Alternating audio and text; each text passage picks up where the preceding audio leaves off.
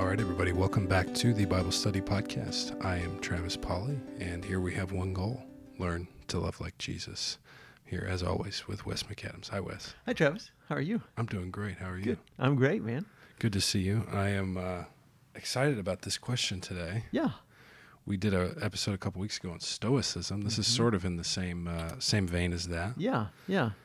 This is a question from listener Jonathan. He says, "Dear Brother Wes, I would very much enjoy your articles and podcasts. I was thinking just recently about the idea of karma. It is a very popular idea and a core teaching of several religions. I was wondering if you could maybe do a podcast or blog about karma. What is karma, and should Christians believe in karma? Thanks in him, Jonathan."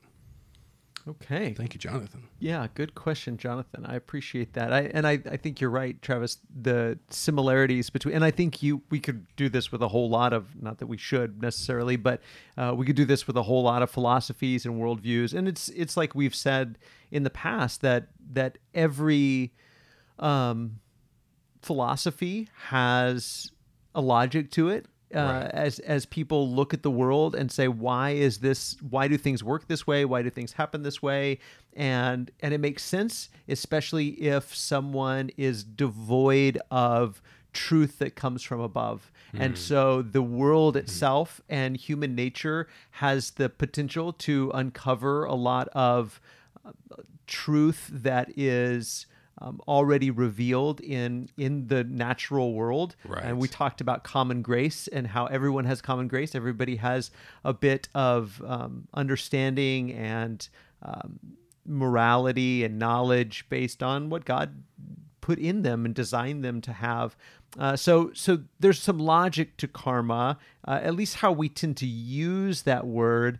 But when we get into the Hinduism and the Buddhism side of it, it's a little less common sense or logical as somebody might think of it. Right. The Hindus and Buddhists think of karma in the sense of reincarnation. And so it very much is tied to the idea of reincarnation, that if somebody has a difficult situation in life, a difficult position in the world, they're poor, they're disabled, they're blind, they're whatever the case may be.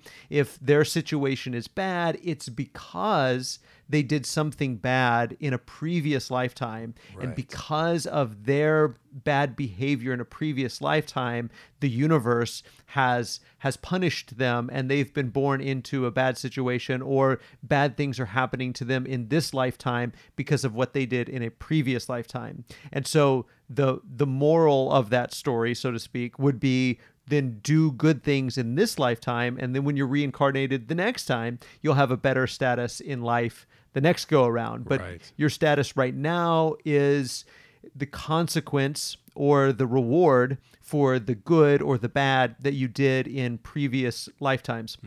So the moral of all of that, or the idea behind all of that, is that you are responsible for both the good and the bad that you're experiencing. Whatever good you're Right. experiencing or whatever bad you're experiencing, you're responsible for that. It's because of something you did in a previous lifetime, and you have nobody to blame but yourself. You brought this upon yourself in whatever you did. You don't remember it because you can't tap into that, but you must have done something evil. Now, of course, that goes to the question that so many people have in just looking at the world around us. We tend to ask, where did all of this pain come from? Right. Where did all of this brokenness come from? Why do people suffer?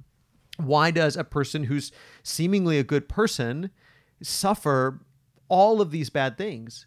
Well, if you don't have revealed truth, if you don't have scripture, if you don't have God teaching you, and you're just left to your own devices, which I would argue that Hindus and Buddhists are doing. They're looking inside, they're looking at the world, and they're trying to figure it out. And they simply don't have all of the pieces to put that together. And so they've concluded, well, this person must have done something bad in a previous lifetime. That Right. they're suffering for the bad things they did before. So there's their explanation for, where did pain come from? Where did suffering come from? Where did these bad things come from? Well, it came from the things that we did in a previous lifetime. But that's not the way we tend to use the word karma. Right. That's the technical use of the word, and the word karma itself means actions. So your actions will result in either a blessed next life or a cursed next life because of the actions that you're doing now. But the way we tend to use karma just in secular language or just in common, ordinary, everyday language is just another way of saying what goes around comes around. Right. That when you do bad things will happen to you. You do good things will happen to you. And we don't necessarily mean, or people don't necessarily mean, what's going to happen to you in the next life or in reincarnation, because a lot of people use karma who don't believe in reincarnation. And they're not saying the things that I'm suffering right now are because of what I did in a previous life, although they might be saying what I'm suffering right now, even though it seems disconnected from anything I did, maybe the universe is punishing me for some bad thing I did. I lied to somebody 10 years ago, and I never really paid the consequences for that. And so maybe I got a flat tire or my house burned down because of that lie I told 10 years ago. And the universe is getting me back for the bad thing that I did. So again, it's this attempt to explain pain and suffering and heartbreak by saying maybe this is my own fault somehow, that I did something that is causing this bad thing to happen, or I'm having good fortune, and that's because I'm a good person. I do good things. I live a good life. I don't lie. I don't steal. I don't cheat. And so all of the good things I'm enjoying are because of my decisions. So karma boils down to whatever good or bad I'm experiencing, I am either to blame or I am to credit with all of these good things or bad things, because they're all the reward or the punishment for things I've done. Yeah. Well, it's, as you were kind of going through both of those, definitely the more common usage of karma, the more pop culture sense that we use it, really pervasive. And I think, I mean, I know it's hard for me not to think that way. There is a naturalistic element to karma, this idea of, I've heard somebody describe it as the cash register of the universe. So, you put good things in, you're going to get good things back, and vice versa. But I think with any amount of examination of the world, you see that's not the case. And so I think that's a hard one for Christians to break out of. Christians and non alike to sort of transcend something that feels very natural. It feels maybe it feels like it should be that way. Because again, I think with any amount of examination, you see it's like that's clearly not what happens. Although I do think that another thing that occurred to me as you were kind of going through the usage of the word karma, I was thinking, I do think in some sense you don't ever really get away with it. I've never really seen anybody get away with anything. Because I think even if there's not a direct consequence, there's all sorts of indirect consequences that come when, for doing something bad, for stepping out of line. But I think that, I think the inverse of that is like, well, good things happen to good people. That one almost seems more ridiculous. Like I think in some sense in Scripture, the wages of sin is death. Like sin is a given that it's going to be punished. But I think it's not necessarily self-evident that good is rewarded. I think there's a lot of truth to that, and I think this kind of thing happens often enough that you can draw conclusions, and that's what we tend to do as human beings. And I love the word that you use, naturalistic, a naturalistic explanation, and I think that there are very few people that are truly naturalistic. There are a lot of people that try to come up with a natural explanation for everything. And then there are some people that are sort of in the middle. And there's a lot of people that say things like, well, I'm spiritual, but I'm not religious. Right. And so they'll say things like, well, and this is the type of thing that they're talking about. They're not talking about spirituality in the sense of a personal God who sent his only begotten son to die on a cross to save us from our sins. That's not the kind of spirituality they want. What they want is the universe. And they want some balance in the universe. They want some law of cause and effect, and good things happen to good people, bad things happen to bad people, and I want good things to happen to me, so I'm going to put good vibes out into the universe, and I'm going to do good things, and I know that someday all of these things will come back to me. And so there is this very popular sense of spirituality, but again, it's tied very much to naturalism, to writing our own story. And we tend to do this a lot. And what we do is we take different points on a graph, so to speak. And if there were a bunch of random dots on a page, you could draw a line in between all of those dots, and you say, oh, this line goes this way, and it goes this way, and it goes this way. And you could actually make a picture out of the dots. Well, was it supposed to be a picture, or were they just random dots? And you just happened to draw a line in between those and make a story where there really wasn't a story to begin with. Right. So we're walking down the street and we see a penny. We pick up the penny, and then we somehow are saved from a bus that didn't run us over, and we think, wow, if I hadn't stopped to pick up that penny, then I would have gotten run over by the bus. Therefore, the penny is lucky. I'm going to hold on to this lucky penny, and bad things won't happen to me because I have this lucky penny. Right. Well, was it the penny, or was it just two random things that just happened, that we drew a line in between those two things and said, because this happened, then this happened? And we're always trying to explain things with those sort of natural explanations. This bad thing happened. Why did it happen? Well, maybe it was because of what I did when I was 5 years old and I don't even remember. Maybe it's what happened 10 years ago and I've been feeling guilty about it, but I never really had there any consequences. And so now maybe this is the universe paying me back for these bad things I've done. And we even hear, as you said, Christians talk this way to say, do you think these bad things in ministry? I get asked this all the time. Do you think these bad things that are happening to me now are because of the bad things I did in the past? If you look at them, they're seemingly unrelated. And this is what I want to get to, this distinction. Karma, or this idea of karma, is not the idea of behavior having natural consequences. That we agree. Right. That's not karma, though. Like, if you kick a dog and the dog bites you, that's not karma. That's natural consequences. Right. The natural consequence for kicking a dog is the dog biting you. Cause and effect. Cause and effect, exactly. Cause and effect is not karma. Right. So we need to clear that off. The scriptures say lots about cause and effect. Sure. So the Proverbs are full of natural consequences and natural benefits. If you do this, this is going to be the consequences. If you do that, this is going to be the consequences. Now, even that doesn't always work out that way. If you do these good things, then sometimes, a lot of times, it works out this way, and sometimes it doesn't. And so even those wise sayings are not 100% true.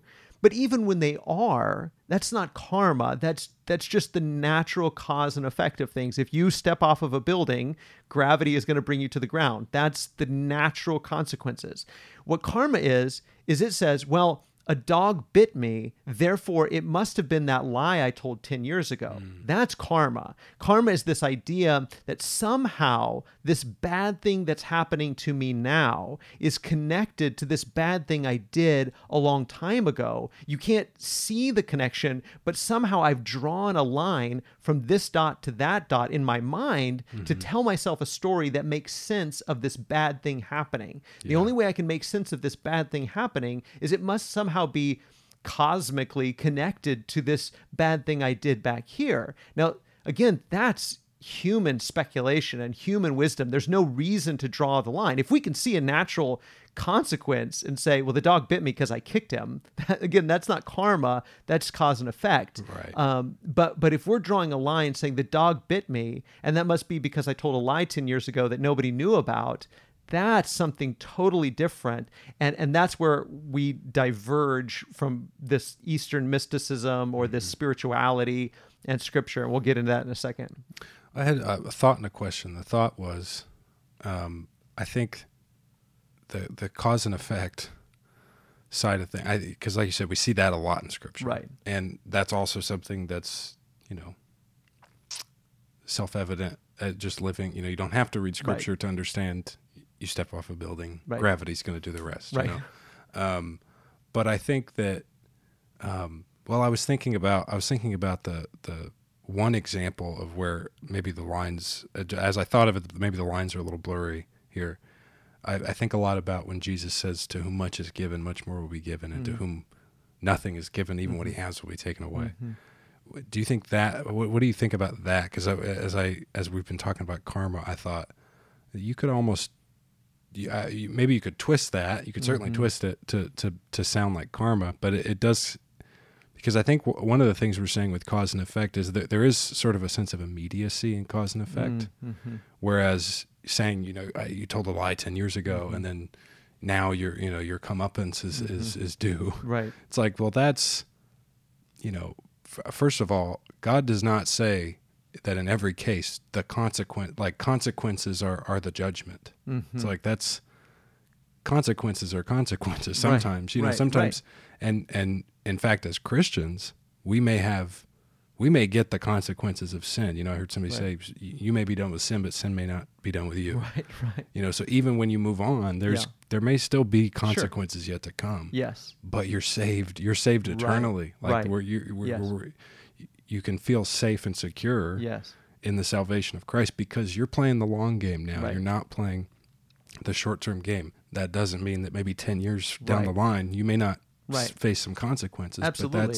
But there's still natural consequences. They're not God's judgment on Right. They're not God punishing us. If we truly believe in justification by faith, if we truly believe in justification through the cross of Jesus, the atoning sacrifice of the cross, we believe that we are forgiven. So we believe that we are in the grace of God, not that we are being punished by God.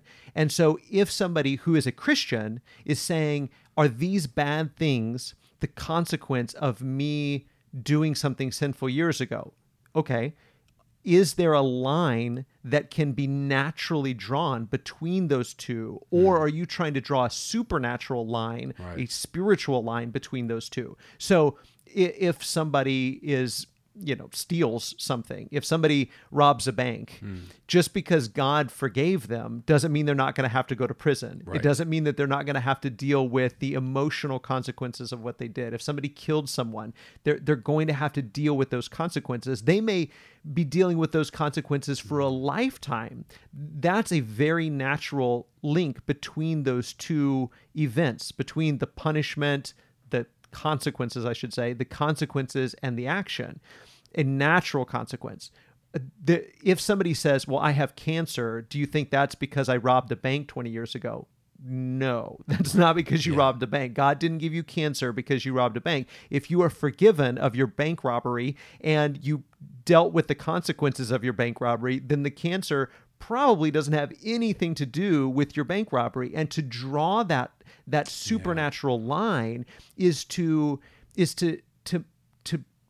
undermine the idea of forgiveness. God isn't punishing you for your sins if you're forgiven. Again, to your point, it doesn't mean you don't have to deal with the natural consequences, but there are no more supernatural consequences to your behavior, to your sin, because you're forgiven.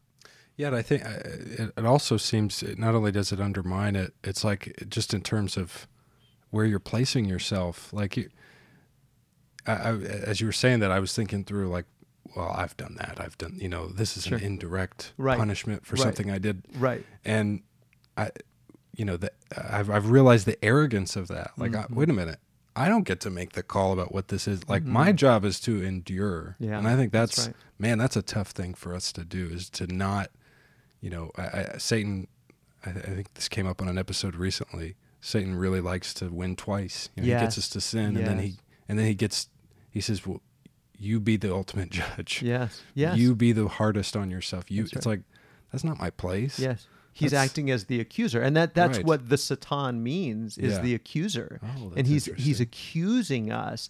And in Jewish thought, that's very much the role of the Satan. The Right. role of Satan is to act like the prosecuting attorney, to Right. say you're guilty and God is angry with you, and you deserve what you're getting, kind of a thing.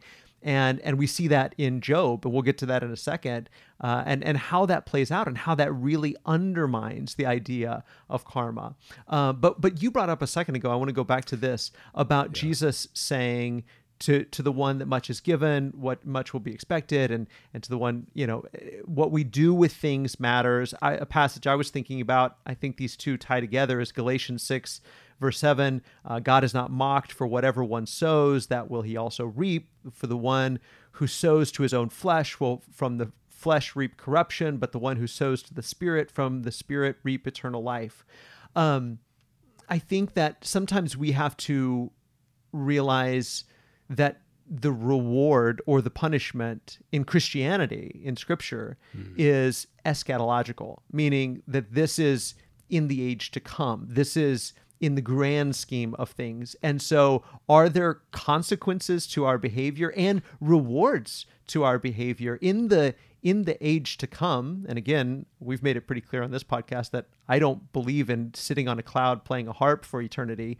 I think that in the age to come, those that have been faithful in much will be given even more. I believe that in the age to come, we will reap the reward of our faithfulness in the age to come. In fact, here in Galatians 6 and verse 8, he says, from the Spirit will reap eternal life. That's our harvest, is eternal life, if we sow to the Spirit.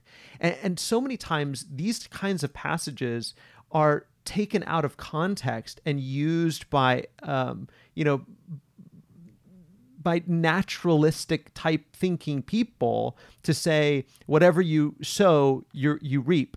Right. And it's used to sort of have a Christian flavored karma, to say, well, these good things that are happening, well, it's because of good things you did, or these bad things that are happening, they're because of bad things you did, where that ignores the context of what Paul is saying. And I think that gets to what Jesus is saying too, is that you be faithful, you sow to the Spirit.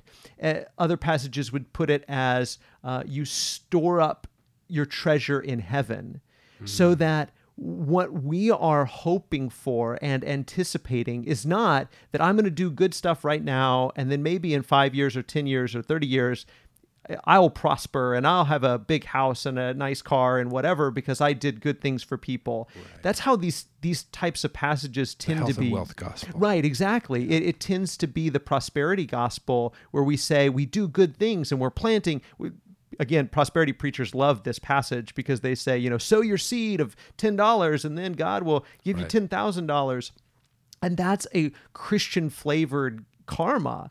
That's not what Paul is saying. He's saying sow to the Spirit, store your treasure up in heaven. Then when Jesus is revealed from heaven, your treasure, the things you've stored up with him, then you will reap that harvest. Then what you've planted will come to fruition in the age to come, in eternal life. And that word eternal, it has to do with everlasting, yes, but also for the age to come, that our hope is an eschatological hope. We don't do good things so that our career will go better. We don't do good things so that we don't get cancer.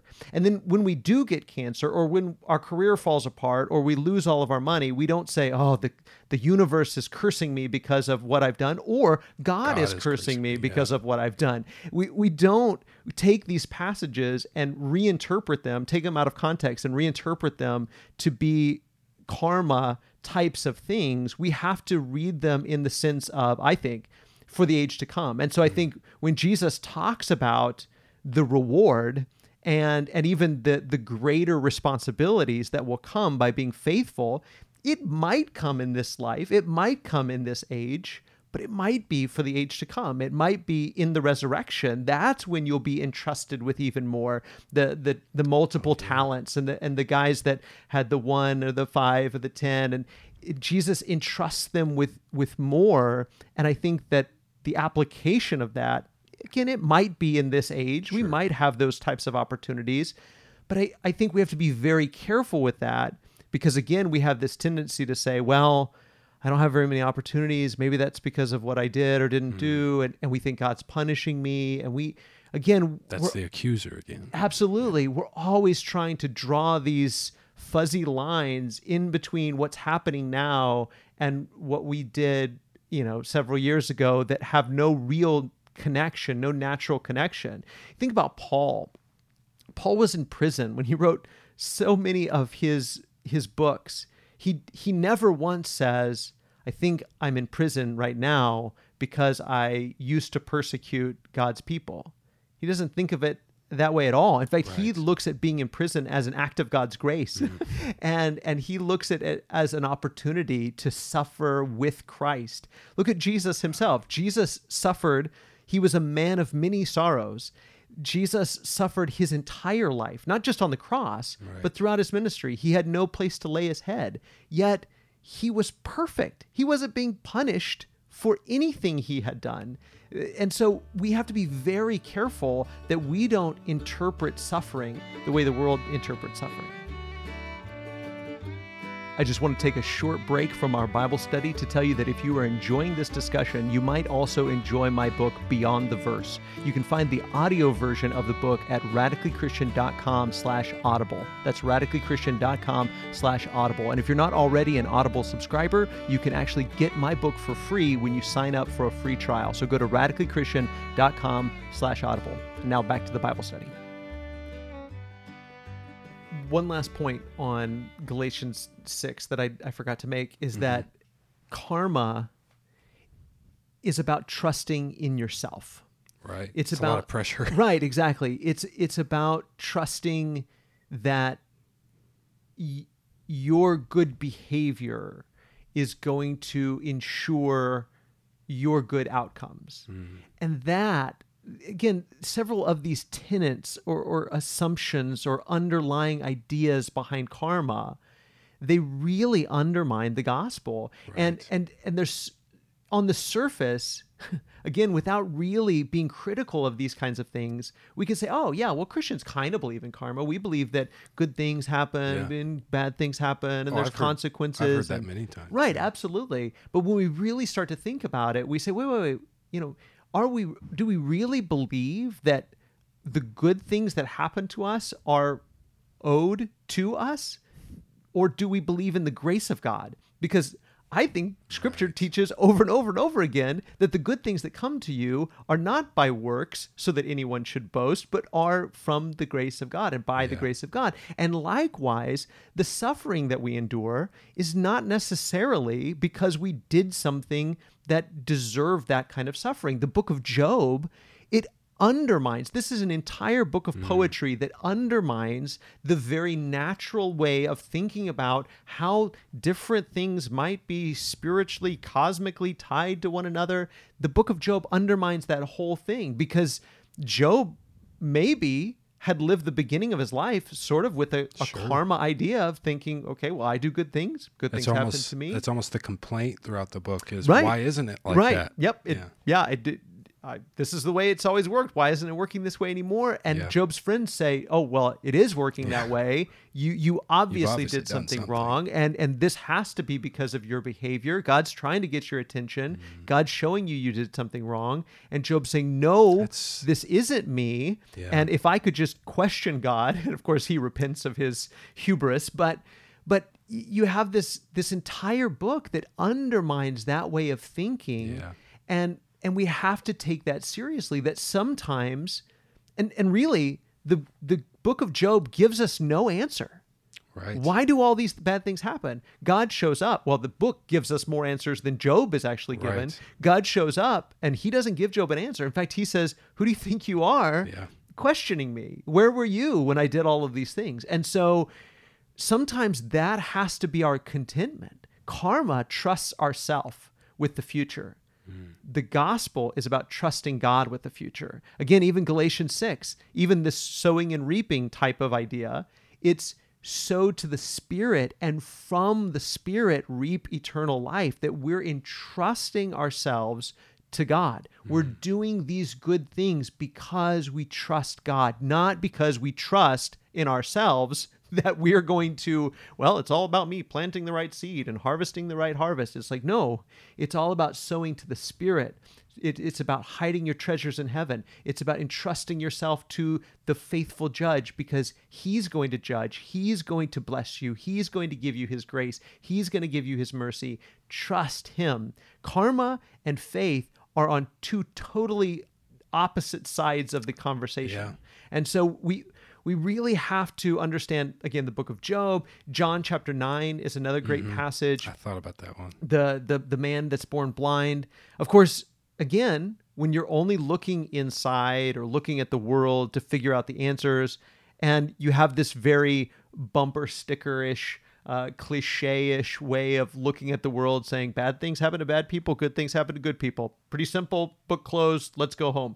Yeah. And if that's just the way you look at the world, then you see somebody that's born blind, and you think, oh, well, it was really easy to say, well, that guy who went blind at 40, he did something bad and God is punishing him. You can tell yourself that, and there's really nothing to undermine that philosophy, even though it's not true. But there's nothing to undermine that. But when somebody's born blind, you think, oh, well, he couldn't have done anything, because if you don't believe in reincarnation, he didn't have a previous life to do that in. So maybe his parents did something. But if his parents did something, why is God making him blind? Why didn't God make the parents blind? And so the disciples asked Jesus, this is John 2 and verse 9, Rabbi, who sinned, this man or his parents, that he was born blind?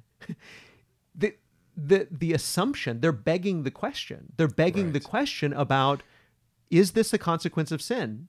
They just assume it must be. That's how it works. And is that something, because I think one of the most encouraging things about already just that question being asked at that time by his followers is, oh, people struggled with that back then too. Yes. And Jews are struggling with it. Yes. Religious Even Jews. though they had the book of Job, that should have told them that's not how it works. That's not how it works. Yeah. You can't look at a suffering person and think, well, it must be because of something bad that they did. But I hope we can see why we have a tendency to do that. The sinfulness of ourselves to look at a hurting person and let ourselves off the hook by saying, they probably deserved it. Right.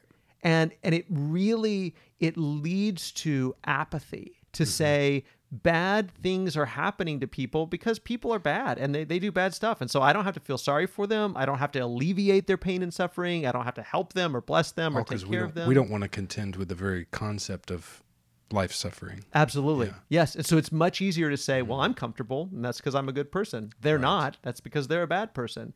Until you run across children and babies and infants that are suffering, and it's like, well, try telling them that, because they didn't do anything.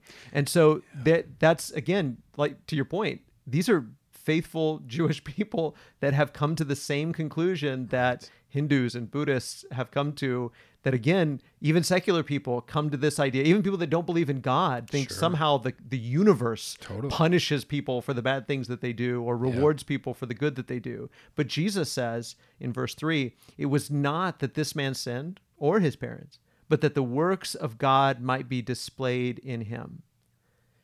That is a huge revelation. And it's one that's spelled out in the Old Testament. It's one that continues to be spelled out in the New Testament, that sometimes we suffer, the faithful servants of God suffer in order that God might be glorified in us.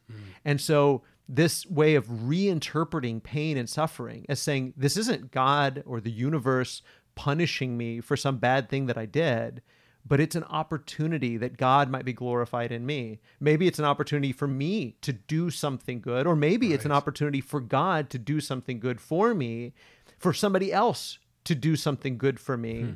Sometimes we don't think about that. What if I'm going through a difficult time and me suffering is going to give you an opportunity to bless me, which is going to bring glory to God through your blessing of me, and God's going to be glorified through the good work that you do for me, just as Jesus is going to heal this man, and it's going to bring glory to his Father, that when people are suffering, then it gives an opportunity. Now, That's not to say that that's the big picture behind pain and suffering, because we know from Scripture, the big picture behind pain and suffering is that we live in a broken world that was broken when Adam and Eve ate the fruit.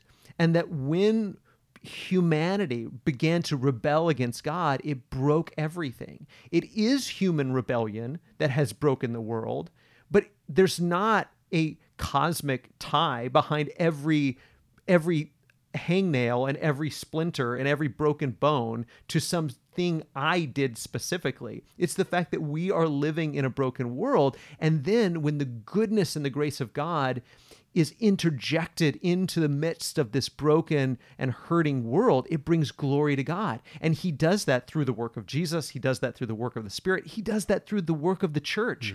And when we do good and bring healing and reconciliation and repair to the brokenness of the world, it brings glory to God. And so this is the work of new creation, that when we work as little bits of healing, little bits of light in the midst of darkness, it brings glory to God. So why does this continue to exist?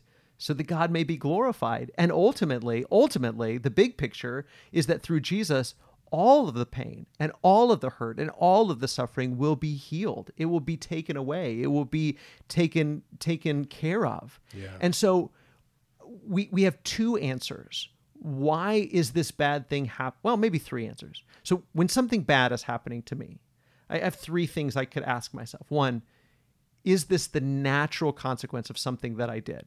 A dog bit me. Well, maybe it's because I kicked the dog and I shouldn't kick dogs. So that's an important question to ask, important thing to clear up first. Like, why am I in jail? Well, it's because I robbed a bank, and I shouldn't rob banks. If I stopped robbing banks, I probably wouldn't go to jail. You asked me that last week.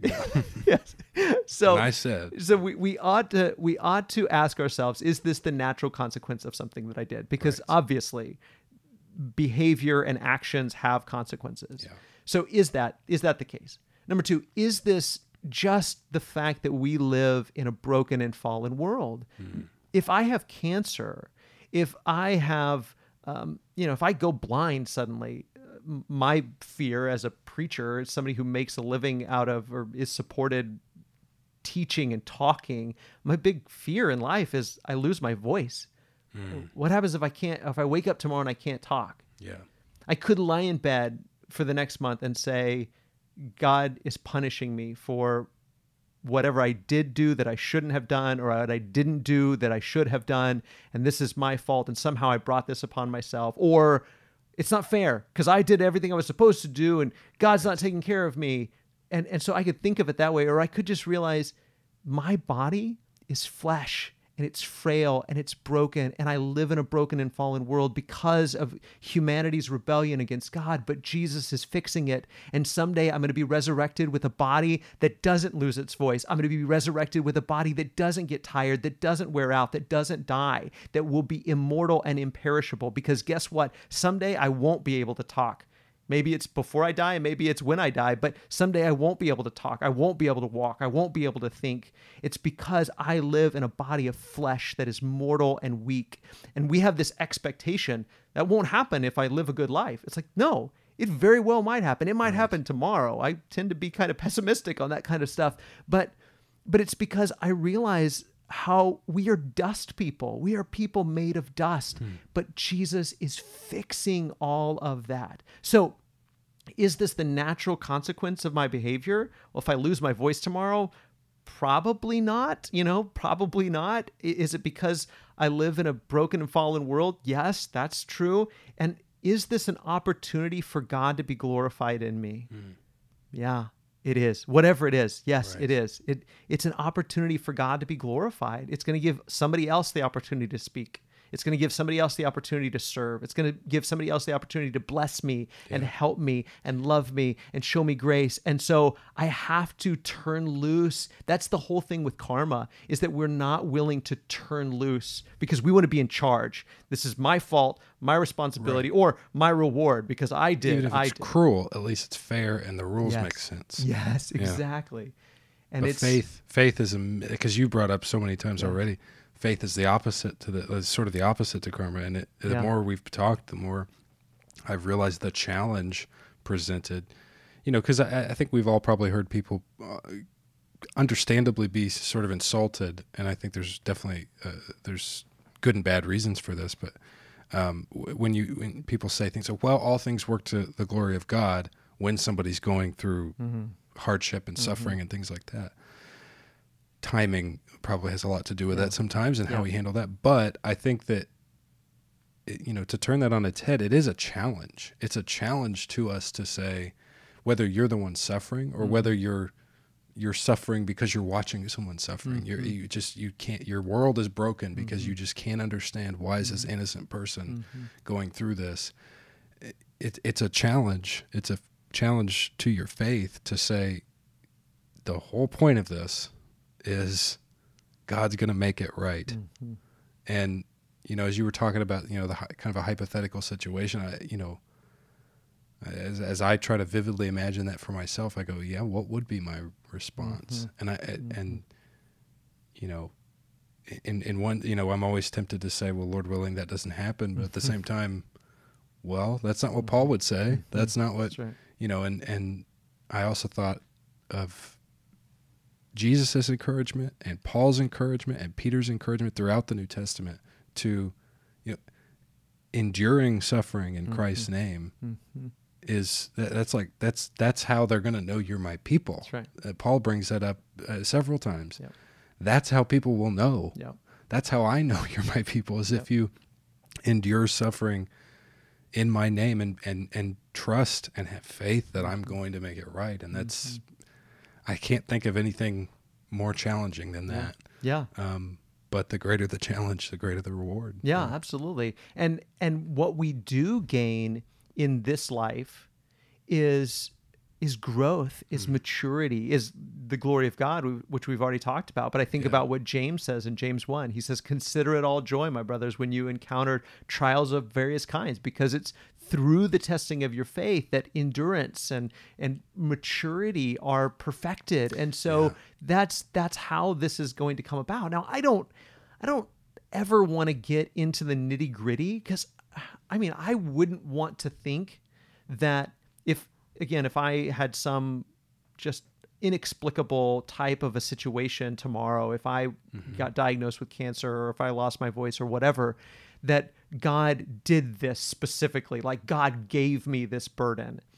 You could explain it that way if you wanted to, but again, I look at it more like, there's some passages of Scripture that would argue, don't say it like that. Right, exactly. I think that it's presumptuous to put it that way. Even if you're saying God gave me this trial for a reason, and even if you're going to soldier through it, that okay. But I think it's part and parcel to the fact that we live in a broken and fallen world, and these things happen. Yeah. People fall and break their bones. People get cancer. People wear out. People die. These things happen, and God can be glorified even in the midst of these things. God can redeem these situations. God can mature us in these situations. But that doesn't mean that God, like one by one, is just like picking on us and saying, I'm going to give you this burden because it's for my glory. I just don't want to.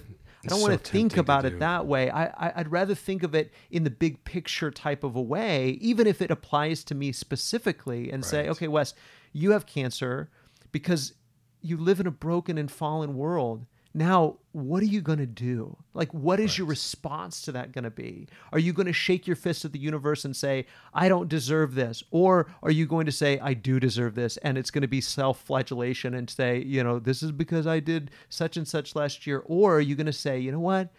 The world is broken, and I long for and anticipate the resurrection and my new body. And until then, may God be glorified in my suffering. May I be matured in my suffering. Yeah. And so it's a way of connecting the dots. It's a way of telling the story in a redemptive way and entrusting both our prosperity to God and saying, God makes the sunshine on both the righteous and the wicked. God makes the rain to fall on the righteous and the wicked. Good things happen to bad people. Bad things happen to good people.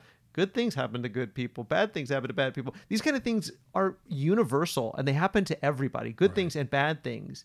And we can tell the story in a very self-centered way that says, I'm to blame, or I'm to credit, or we can tell these things in a very God-centric way, a Christ-centric way, to say bad things happen because we're in a broken world, but God is redeeming them and maturing us through this process. And the important thing being, I just thought of Paul in Philippians chapter 4, before he says the famous, I can do all things through Christ who strengthens me.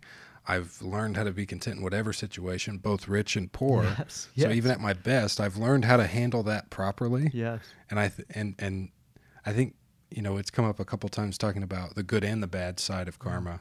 Yeah. And the idea that the danger of taking the credit, taking the blame. Well, nobody likes that, even though I think, as you said, it's still a self-centered thing to always say, well, it's got to be something about me. Yeah.